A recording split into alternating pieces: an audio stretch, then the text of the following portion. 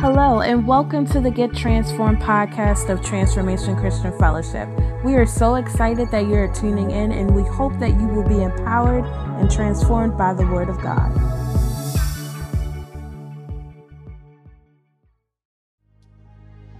Well, grace and peace be multiplied unto you from God our Father and our Lord Jesus Christ. It is good to see you all in the building and all of you who are watching us online. God bless you. All of you online, I see you in the chats and stuff, so y'all going crazy in there, so God bless you. Grace and peace be unto you from God our Father and our Lord Jesus Christ. Also pray for my wife. We found out yesterday we are having a baby boy. He is on his way. So she's home recovering. And so y'all pray for her. She leads worship here along with Boomy, and she was wanting to go, but then I had to tell her, no, you're staying home. You're staying home. And so we give God praise for that. Matthew chapter 9, verse 35. Verse 35, and it says, Then Jesus went about all the cities and villages, teaching in their synagogues, preaching the gospel of the kingdom and healing every sickness and every disease among the people. But when he saw the multitudes, he was moved with compassion for them, because they were weary and scattered, like sheep having no shepherd. Verse 37 says, Then he said to his disciples, The harvest truly is plentiful, but the laborers are few. Verse 38 says, Therefore pray the Lord of the harvest. Therefore pray the Lord of the harvest to send out laborers into his harvest. Therefore pray the Lord of the harvest. Therefore pray the Lord of the harvest to send out laborers into his harvest. I want to briefly talk to you real quick about the need is great. Say the need is great. The need is great.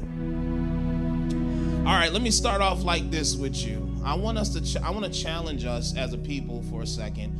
I want to challenge us today to kind of do something that we struggle with sometimes. Look beyond ourselves. You feel me? Looking beyond ourselves and seeing the necessity of partnering with God to see transformation. Yeah. I want to give you some statistics that I saw here that were kind of interesting to me, and I want to share them with you.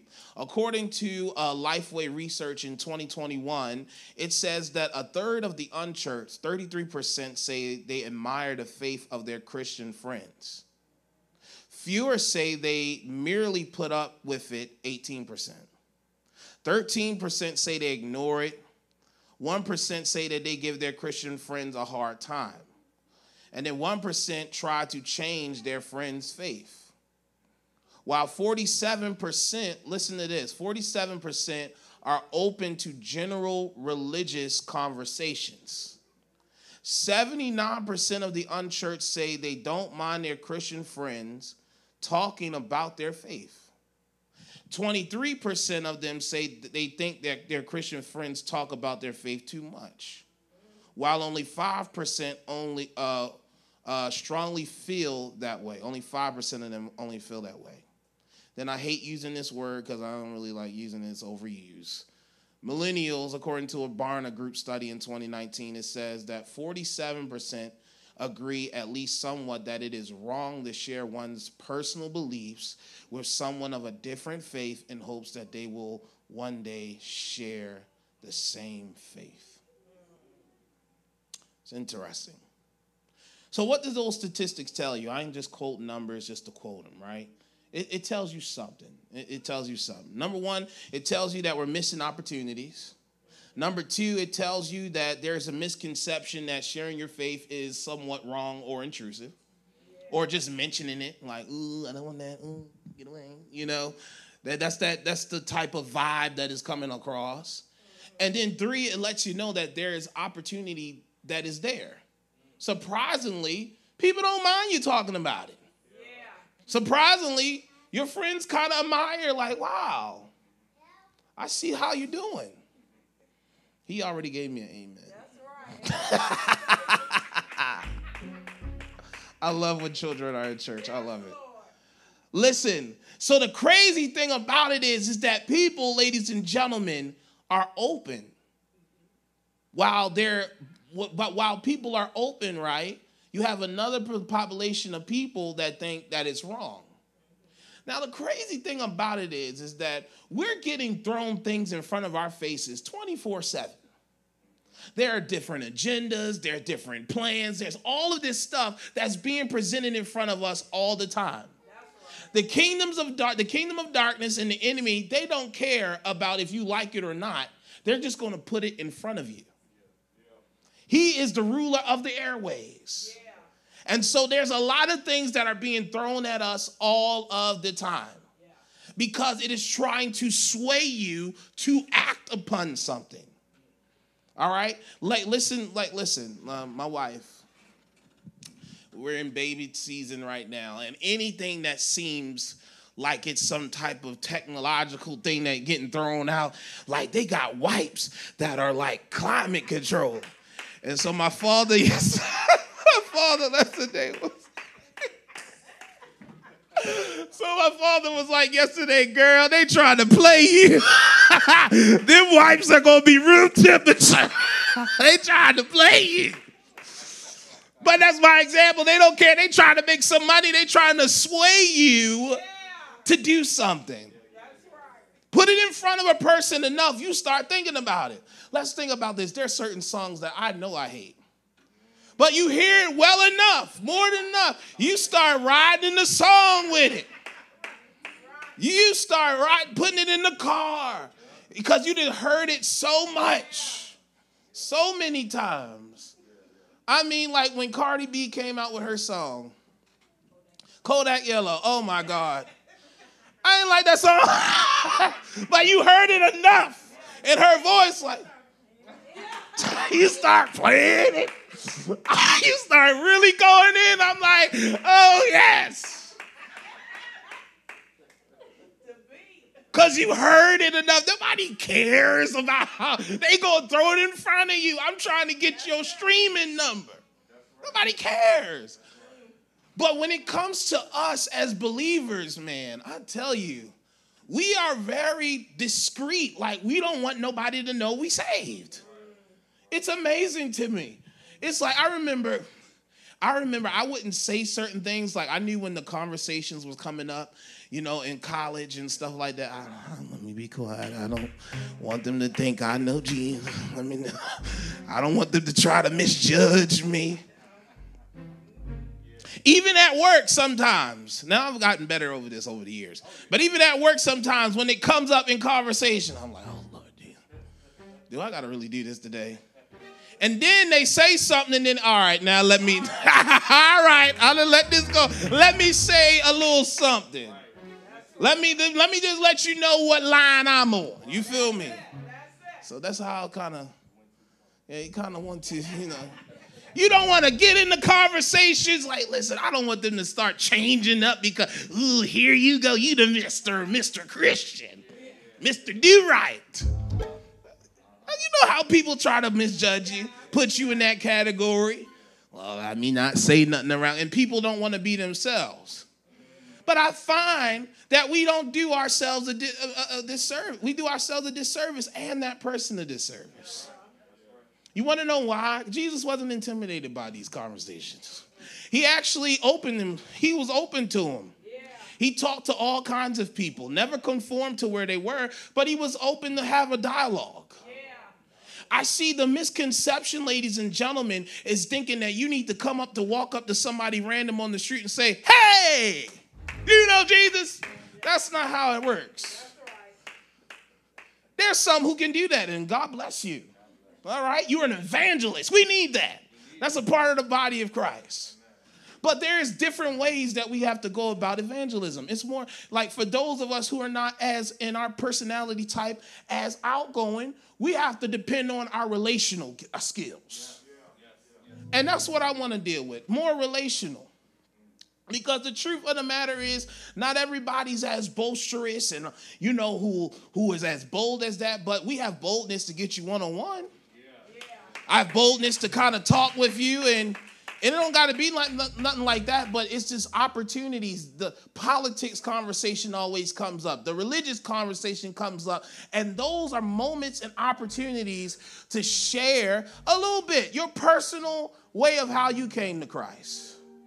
Or whatever the person's dealing with, listening and seeing how, okay, let me this is what God did for me in your particular situation. Well, I don't believe in God. Oh, that's fine. I ain't trying, but let me show you something. This is how he walked me through out of a divorce.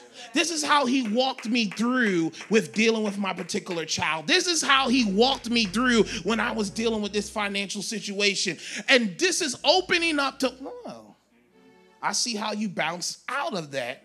And that then you start sowing seeds in a person. This is what the kingdom, the rulers of this world do. They sow seeds. You sow enough of it, it's going to reap something. When we look at the calamities and different things of this world, there were seeds that were sown that over time harvested into evil producing. Let's look at what recently happened. Unfortunately, it happened within the church and in Buffalo, but seeds were sown that over time developed such hatred in that person that will go into a church and shoot it up. That's it. Because there were seeds sown. But what if there were seeds that was sown of Christ in that individual? It makes a difference. See, the true matter that we have to understand, like I told us last week, is that as God said to Jeremiah, that the heart is wicked and no man would know it.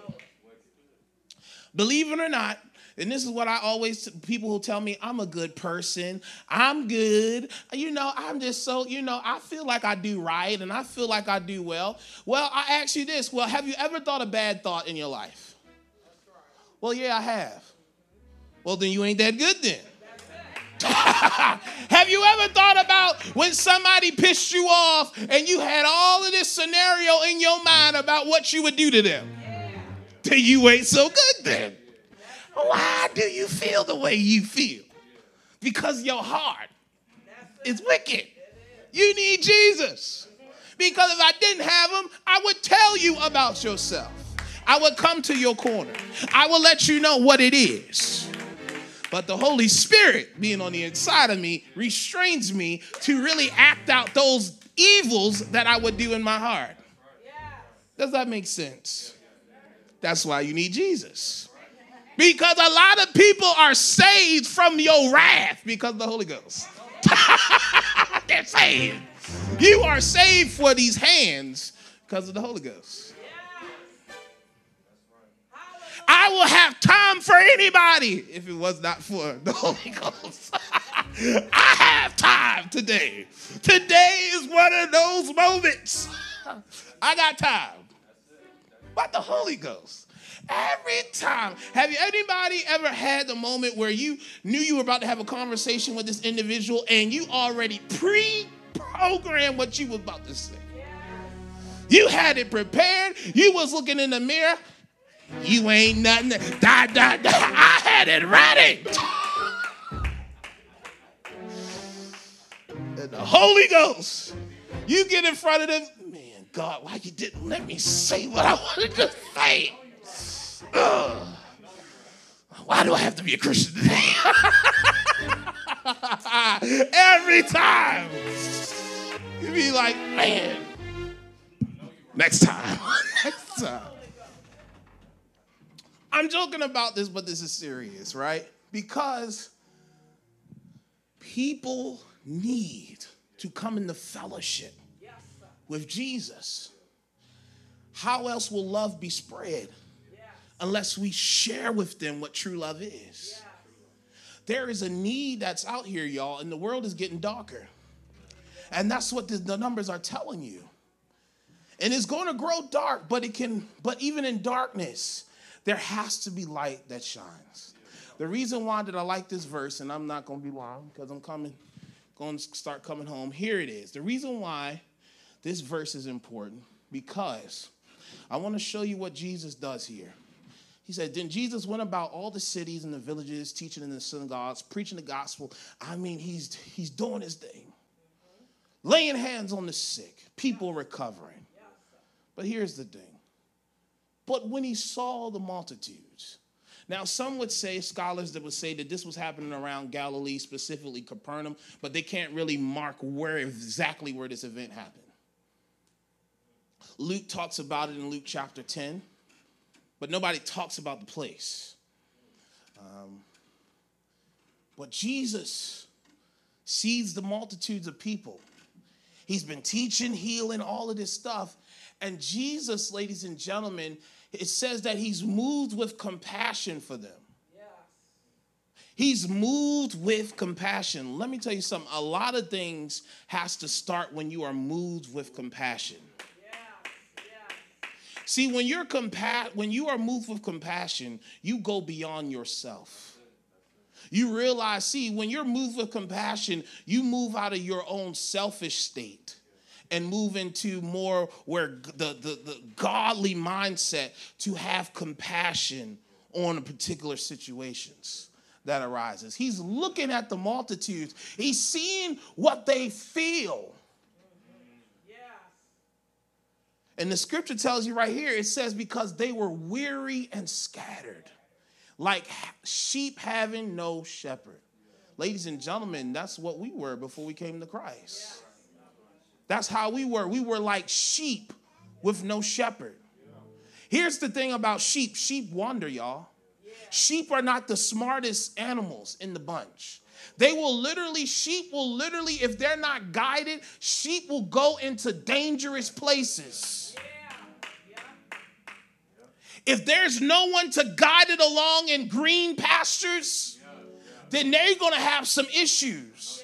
Sheep cannot find their own resource. Sheep needs a shepherd to give resource. And if sheep are not under the shepherd, what happens is they are prone to the dangers of this world that can kill them because they're in danger zone. Ladies and gentlemen, when David was tending the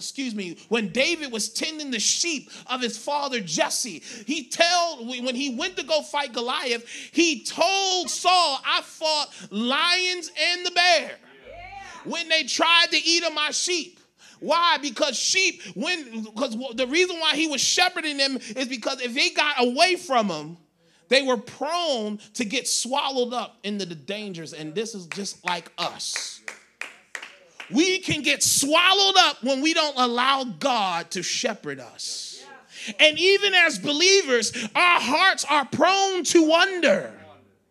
And that's why we need Jesus and have to stay under his lordship, because if we don't, we find ourselves in a lot of complicated situations that we don't have to find ourselves in. Because let me tell you something, we have to become one with who we are. What do I mean by that? You and I are sheep. We don't make always the wisest decisions. That's why everybody loves to quote Psalm 23. Even unbelievers know Psalm 23. The Lord is my shepherd, I shall not want. He maketh me lie down in green pastures. Right? He leads me beside the still water. We quote all of those things, right? But not a lot of us are really, even saved, are not really experiencing the true fulfillment of that scripture. Though I may be in the valley of the shadow of death, I will fear no evil. For the Lord thy God is with me. His rod and his staff, they comfort me. That in that psalm, you see the true attributes of God, our shepherd, in full display. And he says that's what you and I can experience, a true shepherd. Jesus God in the Old Testament, God the Father in the Old Testament talking to Ezekiel, he gets on the shepherds of Israel in Ezekiel, I believe 34, because they've been more concerned about themselves than other people, getting fat off the land. Taking on all the delicacies and the selfishness and benefiting off the people. And he's saying, what are you doing? He rebukes them. Why? Because listen, the reason why some people won't get with your faith is because a lot of times when you talk to people, oh, you people are rude and all of this stuff like that. But you serious rude people all the time. Don't shy me away from going to certain places. Even when the food good, I know I'll get good service out of Popeyes, but sometimes they just so good, you know. Who am I? You know what I'm saying? Now I avoid it by DoorDash.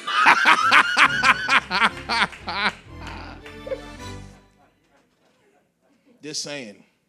But what I'm making a mention to is, y'all, that there is a great need here. And when you understand how you were as a sheep with no guidance, you understand and have compassion for those because they were discouraged, they were disheartened. And what you got to remember what Jesus, when he came into your life and the experience that you had with him and what he's doing in your life now. And you saying, listen, I've been there. Even in my mistakes, I know he's been there and he's guided me through even my own flaws. Jesus, lady, the thing about that I found that's so interesting is that this word compassion in the Greek, it is the most strongest word used for pity. The strongest word used for pity, meaning that Jesus sympathized with them. He didn't empathize. No, he sympathized. That's why the Hebrew writer says that we do not serve a chief high priest who is not in touch with our feelings. Jesus is in touch with where we are, and people have to understand that. How can this God that's so transcendent be so in touch with me? Why? Because he submitted himself to his own process. He couldn't become the chief high priest unless he submitted himself to his own human experience. Jesus knows what it is to suffer. He knows what it is to for loss. He knows what it is to raise to be in a single parent household after Joseph died. He understands how to work, and he understands the pains of work because he was a carpenter. He knows I don't really feel like waking up tomorrow to go into the office. He knows how that feels. And a lot of people, what Christ has to offer that is different than any other religion is that he can sympathize with us because he lived the experience. He knows what it is to be betrayed by your closest people. He knows what it means to be crucified. He knows what it means when God can literally raise you back up when things look like it got the best of you. He knows what it means. He knows what it means to be poor. He knows what it means to be rich. So there is nothing that Jesus has not been able to feel that you and I will not feel in this human experience. You and I are a spirit wrapped in a soul in this body living a human experience. And he says, I'm in touch with that. And he had compassion because they were discouraged. They were scattered all around. And he said, listen, I got love in my heart for them. And then this is what he says. Then he said to his disciples, the harvest is truly plentiful, but the laborers are few. What Jesus is saying here, ladies and gentlemen, the harvest is referring to people. It's referring to people, ladies and gentlemen. He's saying that the harvest is truly plentiful. The harvest is truly plentiful, but the laborers are few.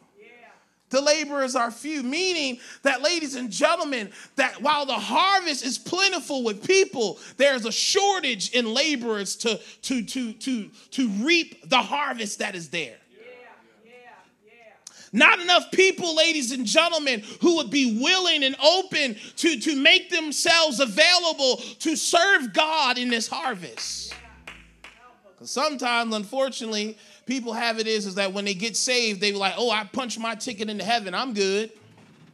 I'm good. I don't need, I'm good. I'm in heaven, find it out for your own self. Amen. But that's not the mentality that we ought to have. It's not the mentality that we ought to have. We have to learn and understand that, guess what? While the harvest is plentiful, there's people that are there. You saw the numbers that I gave you, but the truth of the matter is what is happening in front of us, ladies and gentlemen, is that we became ashamed of our faith instead of being open about our faith. And the reason why we're seeing certain darkness happen even in our families is because we're not open enough to share and also live out that which we have professed. And so the reality of the matter is, ladies and gentlemen, you have to understand that when you give your life to Christ, you've came into a partnership with God. That your life is beyond beyond yourself. There's more to your story. There's more to your purpose. And it's more than this, you getting what you can get out of it. Now, let me tell you something. You will be blessed in the process of it. But the real reality of the matter is, ladies and gentlemen, is those who your life will touch. You don't understand a simple smile. Nobody knows why you smile. Nobody knows how your personality that is. And you see how that can have an effect on someone and open a conversation for you to share Christ. You don't understand how you just being you and just living and trying to live out what you profess could do for somebody who may not have saw it right in their own house. You don't know what that will be. You don't know what that will do. A lot of us think it's just about I. But let me tell you something. A part of you picking up your cross and following Christ is dying to yourself. Realizing that my life has bigger meaning than just what I can get out of God. It's about who I can bless along this process. Who can I be a blessing to? How can I be a listening ear? How can I lead somebody just to, hey, if it ain't about, I may not get you saved in one day, but how can I just let you know, just point you along, and then somebody can, Paul said, one waters, one plants, but it's the Lord who gets the increase. It is God who gets the increase, y'all. And so we have to understand that the need is great because there is a big harvest. The harvest is plentiful, but the laborers, there's a shortage in the laborers. Say over yourself, ask yourself the question, am I a laborer? Am I a laborer, or am I just someone just going in the motion? Am I a laborer? Am I willing to labor in for the gospel? He says, therefore, pray the Lord of the harvest to send out laborers into his harvest. What Jesus says to his disciples, you have to pray earnestly. That the Lord of the harvest, because he is the Lord of the harvest, so therefore he's the one that is responsible as we pray to send them into his harvest. This is what I like what Paul said in 1 Corinthians 3:9 says, for we are God's fellow workers. You are God's field and you are God's building. Yes. The church, ladies and gentlemen, is not this edifice that we stand in. Matter of fact, in the New Testament, guess what? You are the house of the Lord. Yes, we are. His spirit is now deposited in you. His spirit now dwells among us all, and it is up to us to walk out his plan in the earth. Yes, and this is to whatever sphere of influence you have. Let me tell you something. You don't have to stand up here with a mic. You don't have to do, some of your greatest work is going to be out there in that vineyard. Your vineyard is your home. Your vineyard is your workplace. Your vineyard is wherever I bring myself to. Wherever you go up and show up, that's where the kingdom of God is shown up. That means that whatever foolishness was going on prior to me getting here, it's got to cease because the kingdom of God has now arrived. And wherever the kingdom of God is, there will be order. Wherever the kingdom of God is, there ain't going to be a bunch of foolishness, because guess what? I'm here to pray it out of here.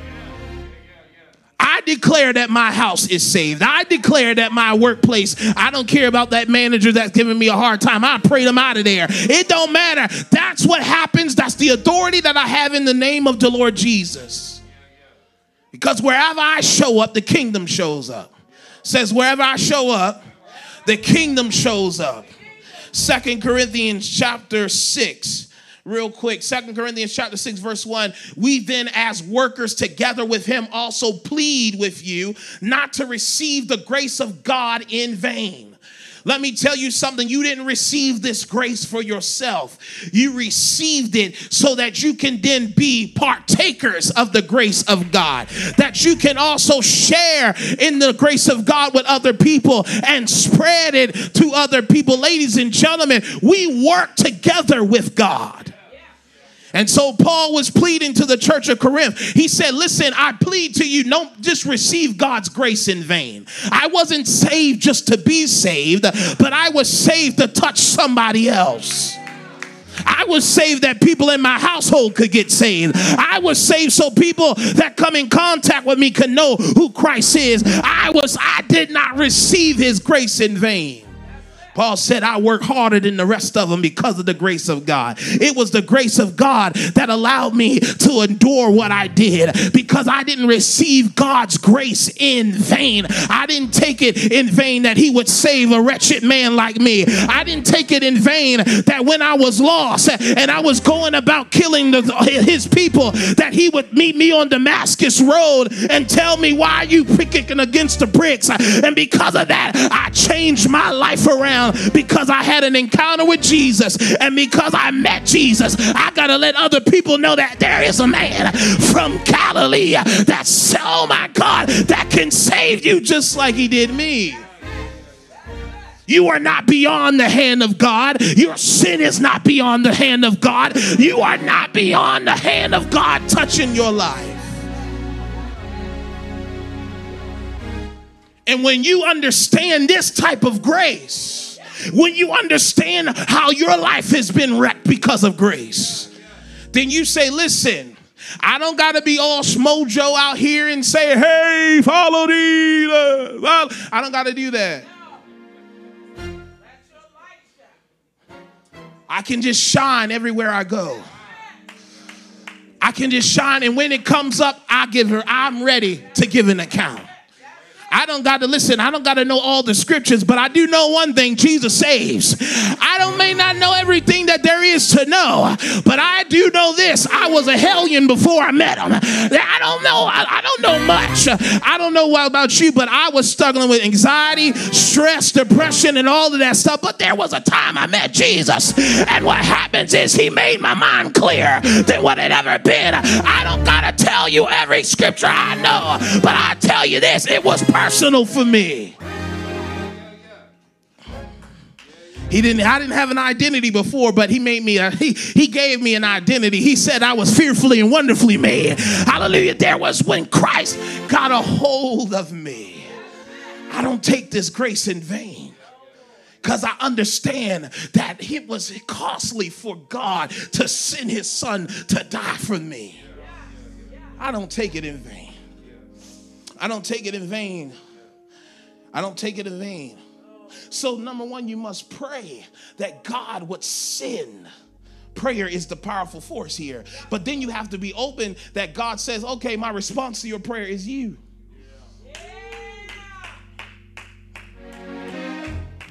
I know you don't feel equipped. I know you don't feel like God, I ain't no preacher.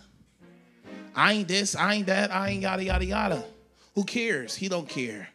He uses the foolish things of this world to confound the wise. And God can do that for you if you would open yourself up to him. Listen, this is what he says here, and I'm finishing. So this is what Jesus said to the disciples as he was going away. Hear me. So Jesus said to them again, peace to you. As the Father has sent me, I also send you. And he ends it like this: and when he had said this, he breathed on them and said to them, receive the Holy Spirit. See, this is how you're going to be able to be a witness and be a laborer in his vineyard. He didn't say, okay, as the Father sent me, I send you, and you just go in your own strength. But this is what he did. He said he breathed on them and said to them, receive the Holy Spirit. And when we're about to celebrate on Pentecost Sunday, is the thing that he breathed on the church. He said, okay, you are my people. And what I'm going to do is I'm going to empower you. I'm going to equip you with my spirit now that's on the inside of you. All you got to do is receive it and walk in the spirit. You got to just walk in the spirit. You don't need, let me tell you something. The same Holy Spirit that's in me is the same Holy Spirit in you. The same spirit. Well, Pastor, he can drive out them spirits. So can you. So can you. But I just like how the way you pray. No. God hears the same voice of me that he hears of you. You can drive out, if you ain't feeling right in your body, you drive that spirit out of there. Say, the spirit of infirmity, come out of me. You feeling like, oh my God, you feel like you going to that low place. You got to say to yourself, Spirit of the living God, hallelujah, I need you to touch me right here. I feel myself going low right here. I feel myself getting in depression. But God, I'm putting on the garment of praise for the spirit of heaviness. I declare my mind is healed. I declare my body is healed. I got to speak what God speaks and say it over my life. Because the same spirit that's in me is in you. I don't know pastor's number. You don't need it. Call on God. I can't help you. Jesus can. I ain't died for your sin. I don't got the spirit to give you. Oh, but he does. And I don't mind coming into agreement with you, but I got to teach you how to fight and how to win. I got to teach you that when the moment comes in midnight, when your darkest hour is among you, what do you do in that moment? You call on the name that's above any other name. You call on that name that at every knee gotta bow, every tongue gotta confess. You gotta call on the name that works. You can't call on my name. That don't do nothing for you. You got to call on what works. You got to call on what works. He said, receive the spirit. You going to meet the need that's out there? You worrying about that child? You worrying about that individual? You worried about that loved one? I dare you to call the name of Jesus on him, and that Jesus would arrest him. You want to have, oh my God, you praying that certain things in your family will be reconciled? Well, you call on the name that works. You want, oh my God, you dealing with, you call on the name that works. And because when you know how to call on him, then you can teach other people how to call on him. Oh, because those who call on the name of the Lord shall be saved. That's what works. You want to know what works? You call on the name of God. And when you do that, I can help other people along the way. I may not be able to get you all the time, but guess what? Let me show you. Oh my goodness, let me tell you something. I just need one window of opportunity. You know what's so funny? That my brother, ladies and gentlemen, when I told him I'm out to preach this weekend, he experienced the same thing with a friend of his that just opened up a conversation. You know, I've been noticing, and you know one thing I like about you, Vernon, you've never pressed religion on me. You never do that, but then the conversation opened. Because guess what? It may not happen today, but as people have been looking at you for a while, it gives them the impression, I just want to know, what is it that why you believe what you believe? That opens the door. All I need is a sliver of opportunity. And I can show you about this man. Hallelujah. That came through from 42 through generations. I can show you this man. Hallelujah. That was without sin. Oh, but he who knew no sin became sin, that we may be made righteous of God. I can tell you about a man. He ain't no fictitious character. He ain't no mythological person. No, I'm going to tell you about the uncreated God who came down from heaven on the earth. And there's a historical fact that he got up from the grave, and that's why we say, oh grave, where is your sting? Oh death, where is your victory? Because their need is great. And guess what? You ain't gonna go to hell on my behalf. The need is great. But you have to understand that when opportunity presents itself, don't be ashamed. Jesus wasn't ashamed of you. Jesus hung on that cross, naked, embarrassed, mocked, all of the above. And he did it for you. So my question is, why are you so ashamed? And don't let society tell you that's intrusive. You know why? Because they do it to us every day. In the shows our kids watch, and what we watch, and what's being thrown in front of us 24/7. There's an agenda that's being pushed. I'm not here for no political thing. This ain't no political message. Ain't none of that stuff. I'm just telling you the real honest truth. We see things in front of us every day.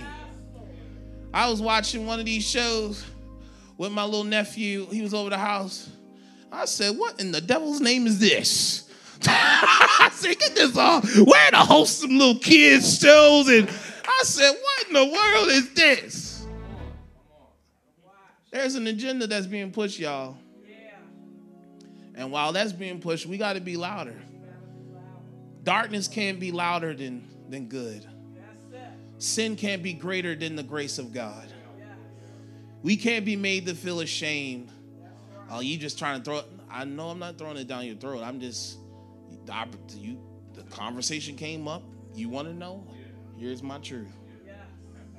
And it ain't even my truth to give you. It's the truth. You can believe whatever you want to believe, and that's fine. I'm not here.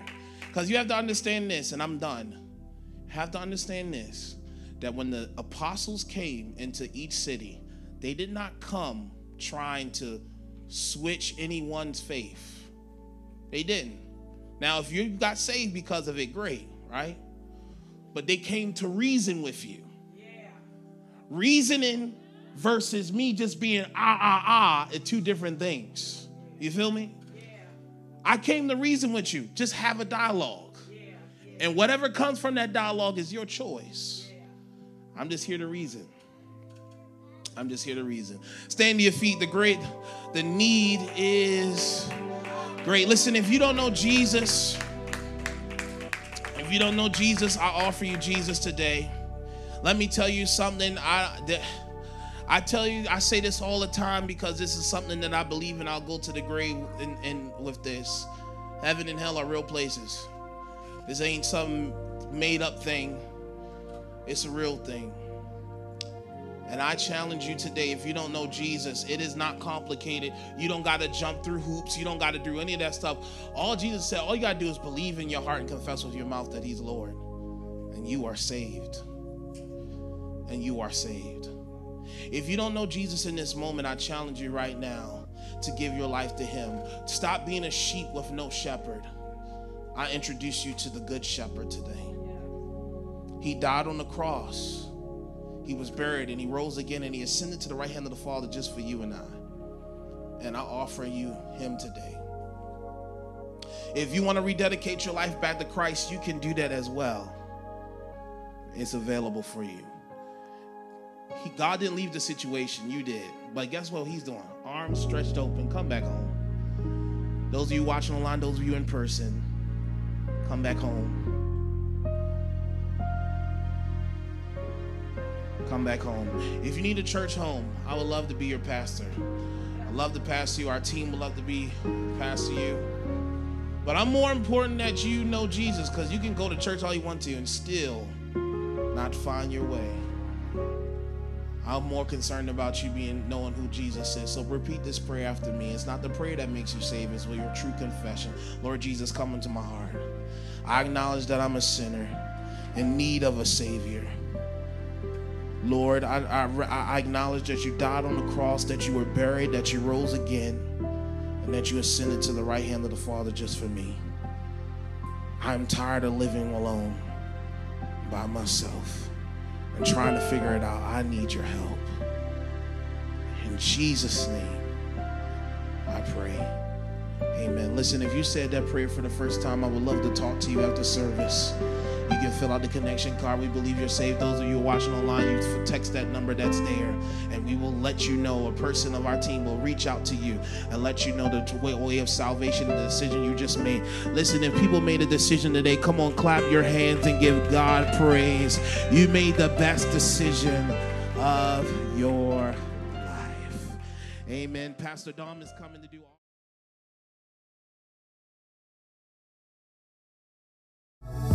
Thanks for listening to the Get Transformed podcast. We hope that you subscribe so that you can continue to be empowered by the latest podcast. For more information on Transformation Christian Fellowship, visit our website at transformationchristianfellowship.org or download our free mobile app on the App Store or Google Play Store. If you would like to support this ministry, simply text TCF1 to 77977. We thank you for your generosity and for listening to the Get Transformed podcast. And remember, transformation starts here.